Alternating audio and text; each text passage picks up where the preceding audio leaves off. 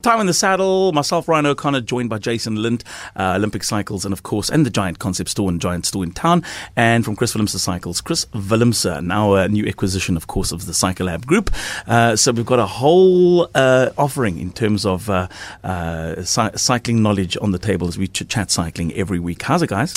Like a Ryan. Yeah, good. I think maybe what we need to start with is, seeing as it's time in the saddle, let's actually just see how many hours since the last week have we each spent in the saddle. Probably because you spent some time now. Okay, you're going to have to carry the team here, Jason. Yeah, I know. I mean, it's zero. Zero. Zero, okay. You? All right. Zero. You Skellum training. Now, No, if you've zero. got friends at Skellum Zero. train, Chris is one of those guys that he always says zero, but he'll leave from here and go do a 3-hour ride. You're my commitment and you never pitch. I hear that a lot in my life. You always just got to sit back and wait for that other guy to catch. yeah. Jason, the easy way out. How many you've done? No, I think I punched about 6 or 7. So that's fine. I just wanted to make sure that it was in the lead for the week. Where were you? Where were you cycling the past week? I did amazing trails out in Stellenbosch. There's just such incredible riding there across municipal land, UCT land, and obviously all the private estates and the conservatories.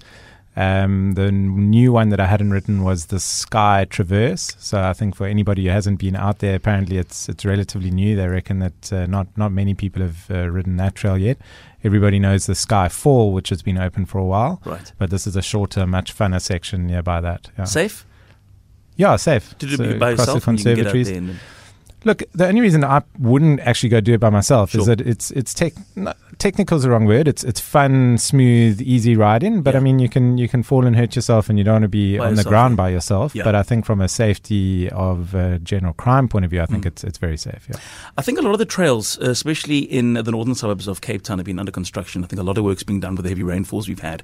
And I know reports from the various cycling clubs have said, listen, please stay off the trails because they're under repair at the moment. And still people, you can stick tape up and they don't listen. They'll put ride through it or lift their bikes over, and it just spoils the trail. So just thanks again to the clubs and the great work that they do around the province and keeping the trails as neat as possible. But we with this weather now clearing up, I think this is it. If you've been listening to this podcast from the Western Cape, Weather Office says for the next 10 days at least we've got clear skies, which means there's no excuses. Like Chris and I, we have this look at the weather, it's overcast, we're not going to go out today view. That changes. We will compete. In actual fact, we'll start every week by just having a comparison of how much time we have spent in the saddle. Great idea, Jason. And then it's an interesting time because in the international scene, we've had now 3 Brits this year that have had success on the majors. We've had the Giro, we've had Tour, and of course the Tour de France, and Spain now with Simon Yates. So we've had 3 Brits in terms of big years and big races, and this looks great for British cycling. Yeah, no, definitely. I mean, it was an exciting win for Yates. He's been knocking on the door. Everybody thought he would win the Giro. His legs didn't carry him through, but it's great to see him in taking the overall for Vuelta. So, yeah, it's an exciting week lying ahead as the guys head into the World Championships now. And so it's the Road World Champ, UCI Road World Champs. Yeah, road and time trial. And I've got my money on Sagan again. I mean, he's going now for his 4th time in a row. So, yeah. Well, listen, interestingly enough, when we just chatted about this before we started, that Yates has now jumped Peter Sagan in terms of these overall world points in the cycling league, due to obviously his fantastic tour he's just had. But Sagan's a machine. Your money's pretty safe on the road champs, especially this. He's untouchable. Yeah. Listen, this is actually the first tour I've ever seen him ride, and he didn't win one stage. Resting the legs for the world champs. Yeah, I hope so. Jason, and I wanted to talk about this because this is also, something that we haven't covered probably as comprehensively as we'd like in terms of, and both of you, in terms of maintaining your mountain bike. You go out, you're out. You mentioned 7 hours that you spent over the past week out on the bike. How often do you clean your bike? 'Cause I mean, I should actually change that question because you're in the lucky position where you can take your bike into work and the work can give it a wipe down or whatever the case may be. But as a cyclist, how often should you be maintaining your bikes? How does it work? So a lot more than most people do is probably the answer. Just last night, actually, when I normally go do every Tuesday evening ride with a group of guys, and with the weather, there was a couple of comments on the WhatsApp chat group saying, okay, but who's got a sponsored bike service? And so I actually put on the group, I said, okay, fine, guys, anybody who actually does go weather the storm last night can have a free service. But I think the right answer is, sand on your chain is like sandpaper on your chain. So it's going to wear it out, and that's going to wear out all those other parts. Dust and mud sitting on the bike, you never know what corrosion's happening underneath that. So, I mean, keeping it clean is really the best maintenance that anybody can do, and that should be done relatively frequently. And, just avoiding the high-pressure hoses so that you're not spraying water into the bearings and stuff. And, a general little recycled grey water to wash it down, and your bike should be happy. Yeah, I like that, because I think a lot of people are actually afraid of watering their bikes. It's almost like this thing about water and bikes that you kind of I have, again, childhood memories of going out and cycling to school, and by the end of a week I'd have a rusted bicycle due to the fact that, I guess, back then the bikes and the technology that was being used, you had to kind of lubricate all the time. You make sure your entire bike was almost lubed up all the time. But components have changed since then, and they've become water friendly. So for those of you who are using, as Jason said, grey water, I mean, it's not going to harm the bike to run that grey water and kind of just rinse it off completely and just then dry it afterwards and then re-lube. No, I mean, I think a lot of the damage after, say, a stage race, when guys go up to Sani or something and then get their bike shipped back and the bike arrives back a week later, the damage happened from the finish line till it got to the shop, more than it happened on the course, because it's been sitting muddy and wet and dirty for the week. Chris, you guys are probably the same. I mean, you get your location allows for a lot of people that come off Magic Forest and from those locations to come and stop and pop their bike in, and for a quick service or a quick wash bay service where you take that recycled water and you just use it to clean the bikes. Yes, that's right. I mean, it's like Jason said, the big thing is the chain in the cassette, because that's where most of the basically wear goes on the bike. And high pressure hose as well. It's a nightmare for a bike. Luckily, we've got that maintenance plan where we wash it every day, or at least just rinse it down. You as well. Yeah. I mean, have you ever had a dirty bike? No, in actual fact, I haven't. And if you do, you complain. But tell me about that. Somebody can pull in and you wash their bikes for free every day. Yeah. So you have a cup of coffee. So we got it extra mile. Jason. No, that's fine. I'm just gauging now. A cup of coffee, and then you get your bike washed. Okay, so then. You spoke there about the cassette, and somebody mentioned to me the weekend they had a bad fall, and the cassette was a little bit out of line, and they straightened it themselves and they carried on.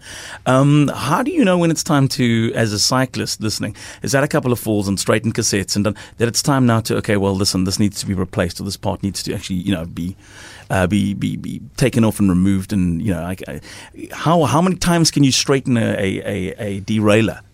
A derailleur, yes. I think it's most of the time it's the dropout hanger that actually bends and not the cassette. And that's the cheap part. If you it actually protects your frame to prevent your frame from bending. But yeah, cassettes. I mean, most of the time the guys normally change the chains first before the cassette, just to give the long term life on the cassette. Yeah, I mean, I think.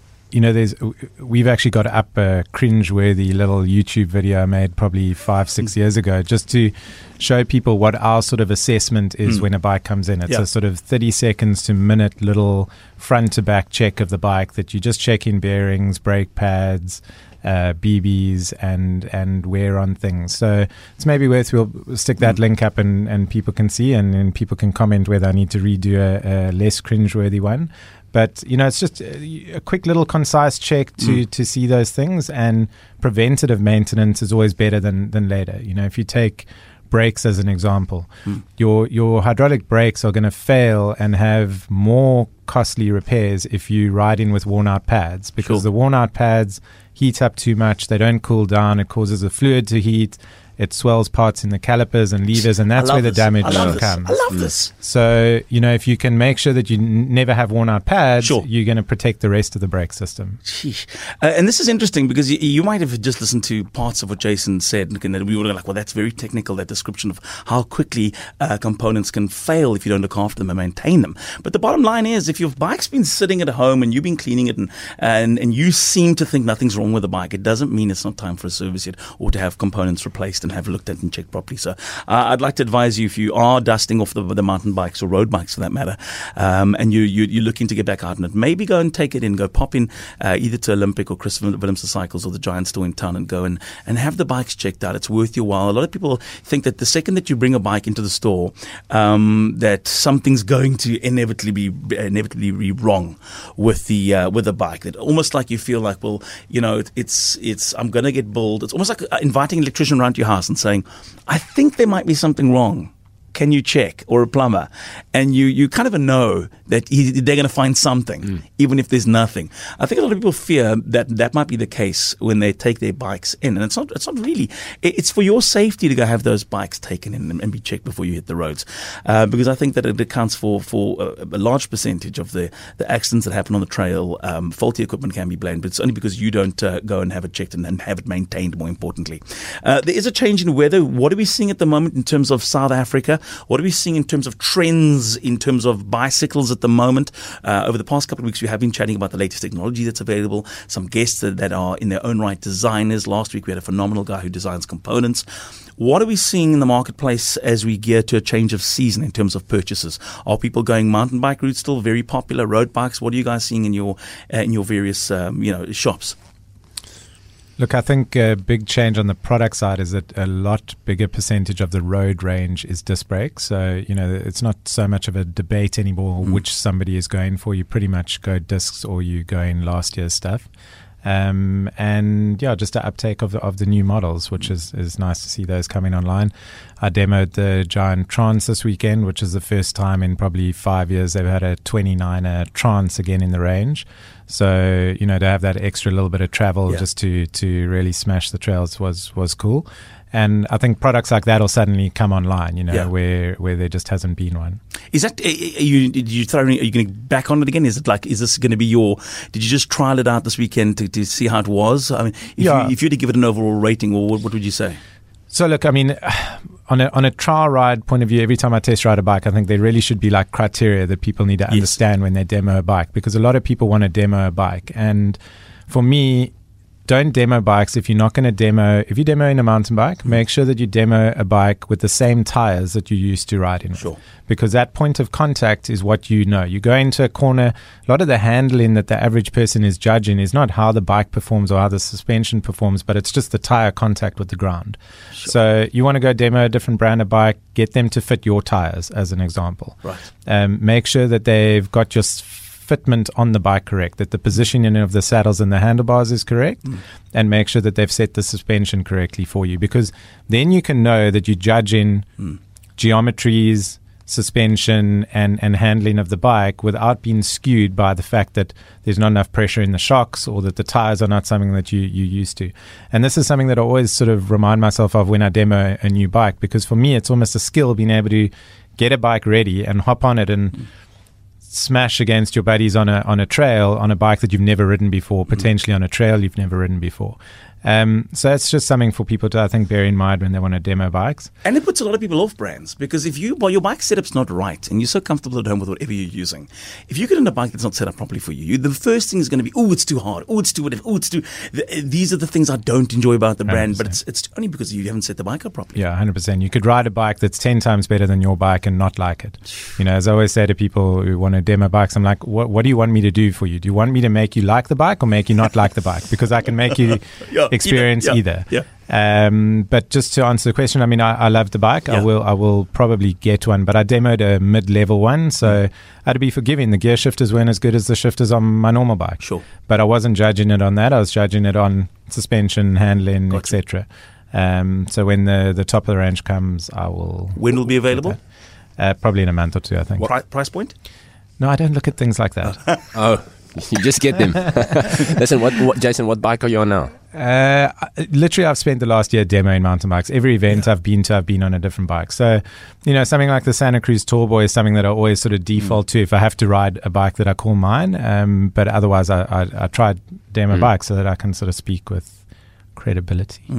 What bikes have you been on? Have you tried any of the? So you guys have started stocking Scott again. Have you been out in a Scott? Have you seen the product? What they've done in the past a couple of years? They're a great seller as well. And Giants are the global leaders. Scott's up there, Cannondale, and the various other stock that you got. What's the latest thing that you've been on lately? And you've been really impressed with? I've got a love for a lefty.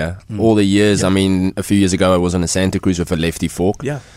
Just because Santa Cruz didn't bring out anything new or special, they kept the frame design the same for a few years. Yeah. But now with the new fork on Cannondale, it's I'm hooked on that brand. Yeah. It's awesome. Cannondale's a great bike. It's a super light bike. For me, it's a bit lost on me. A lot of people say wherever they can get a performance in any kind of way improved via whatever they're using, they will take it. We had Sean old Seiko on here, and he was saying, listen, if I can get a component that makes me, it makes the bike so much lighter, I'll take it. But I'm in a totally different league to that. So I get in a bike and I use maybe what you said now, those two models, the Santa Cruz and the Cannondale, which is two totally different machines. One is a bit of more of like a racing car. One's like the Ferrari of the mountain bike world, and the other one is like a little bit like a Mercedes of the mountain world, because I felt the cushioning on the Santa Cruz was just such a great all-round bike. I thoroughly enjoyed, and the setup was exactly the same on the Cannondale. Although the Cannondale I found to be lighter, I found it to be a little bit more sporty, a little bit more nimble, a little bit quicker and responsive through the bends, etc. But Santa Cruz is a bit more forgiving, I would say. A lot more forgiving. So, there's one of the debates is, do you get a bike that speaks to your strengths, that you can, if you think you're lightweight and can climb, that you, on a straight road that you can climb, or do you get a bike that helps you where you're weak? And that's where do you get a 100 mil travel racing bike, or do you get a 120 mil more forgiving bike? Because where on average are you going to improve your average speed over a ride? You mentioned Scott, and what it made me think of is their new 29er range. I mean, they've got very vague. It's not like a Blur and a Torboy or a Sculpel and what's their long travel bike called these days? But they run the same name between their sort of more cross country bike and more relaxed bike, the Scott Spark or the Scott RC.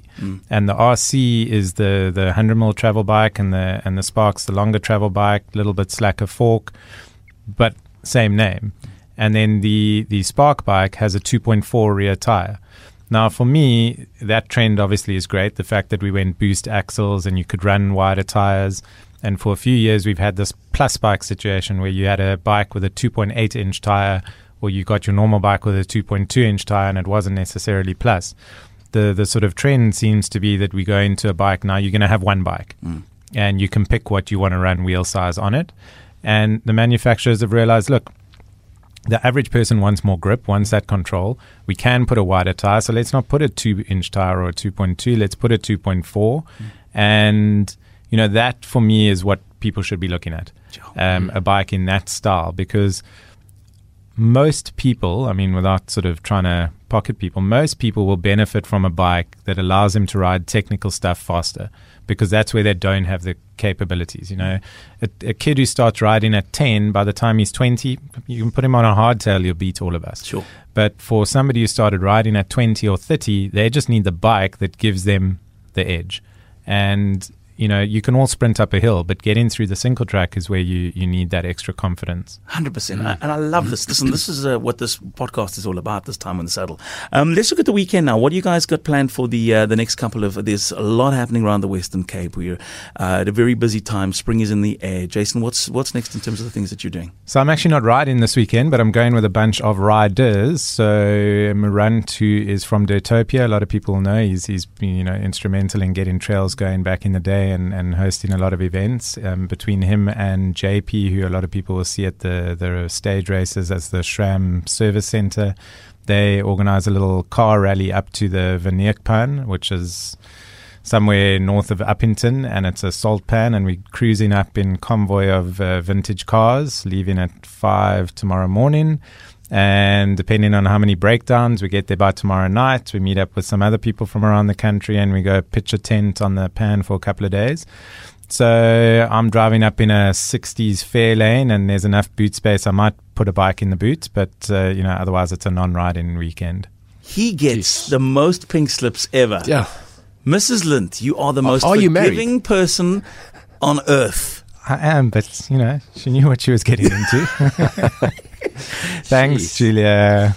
We live through Jason's life. It's like, We dream through his life. He's heading in an old Ford Fairlane, and he's going to go and do a rally of like old cars. How cool is that? Let's talk about your mundane week, Chris, and mine. I'll be with you there on Instagram. Man. What are you doing this week? Nothing. No, I have to start actually training. tomorrow I've we'll got, be out. I have to. I mean, next race is Wines to Wales, and I am so unfit. What events are happening? This weekend we've got actually quite a few events happening, especially in the Western Cape. We've got Dr. Evil Classic in Plettenberg Bay. Then we've got the Karoo Gravel Grinder in Prince Albert. And also the Funky Fynbos Festival at Lomond Wine Estate. Le Monde. Lomond. Hey, I'm right. 23rd of September. It's Karoo to Coast. Thank you very much. It's a nice website, by the way, www.karoo2coast.com. This coming weekend, 23rd, Karoo to Coast takes place. And a lot of people will be going along. A lot of people going along to go support. Buco are involved. It's sold out. And there's a podium. Look at that podium picture, guys. Check it. He doesn't look chuffed to be there, but I think he's sharing first. I don't know, he looks like he's like enough of the paparazzi pictures. Surprised. The guy that's won it. And it looks like a great event. Have you ever done Karoo to Coast? I don't think so. You haven't? I cannot believe it. No way. Neither have you. No. Okay. Let me read this line to you quickly. The Buco Lions Karoo to Coast mountain bike race has been selected as an official seeding event, okay, for the 2019 Cape Town Cycle Tour. So there we go.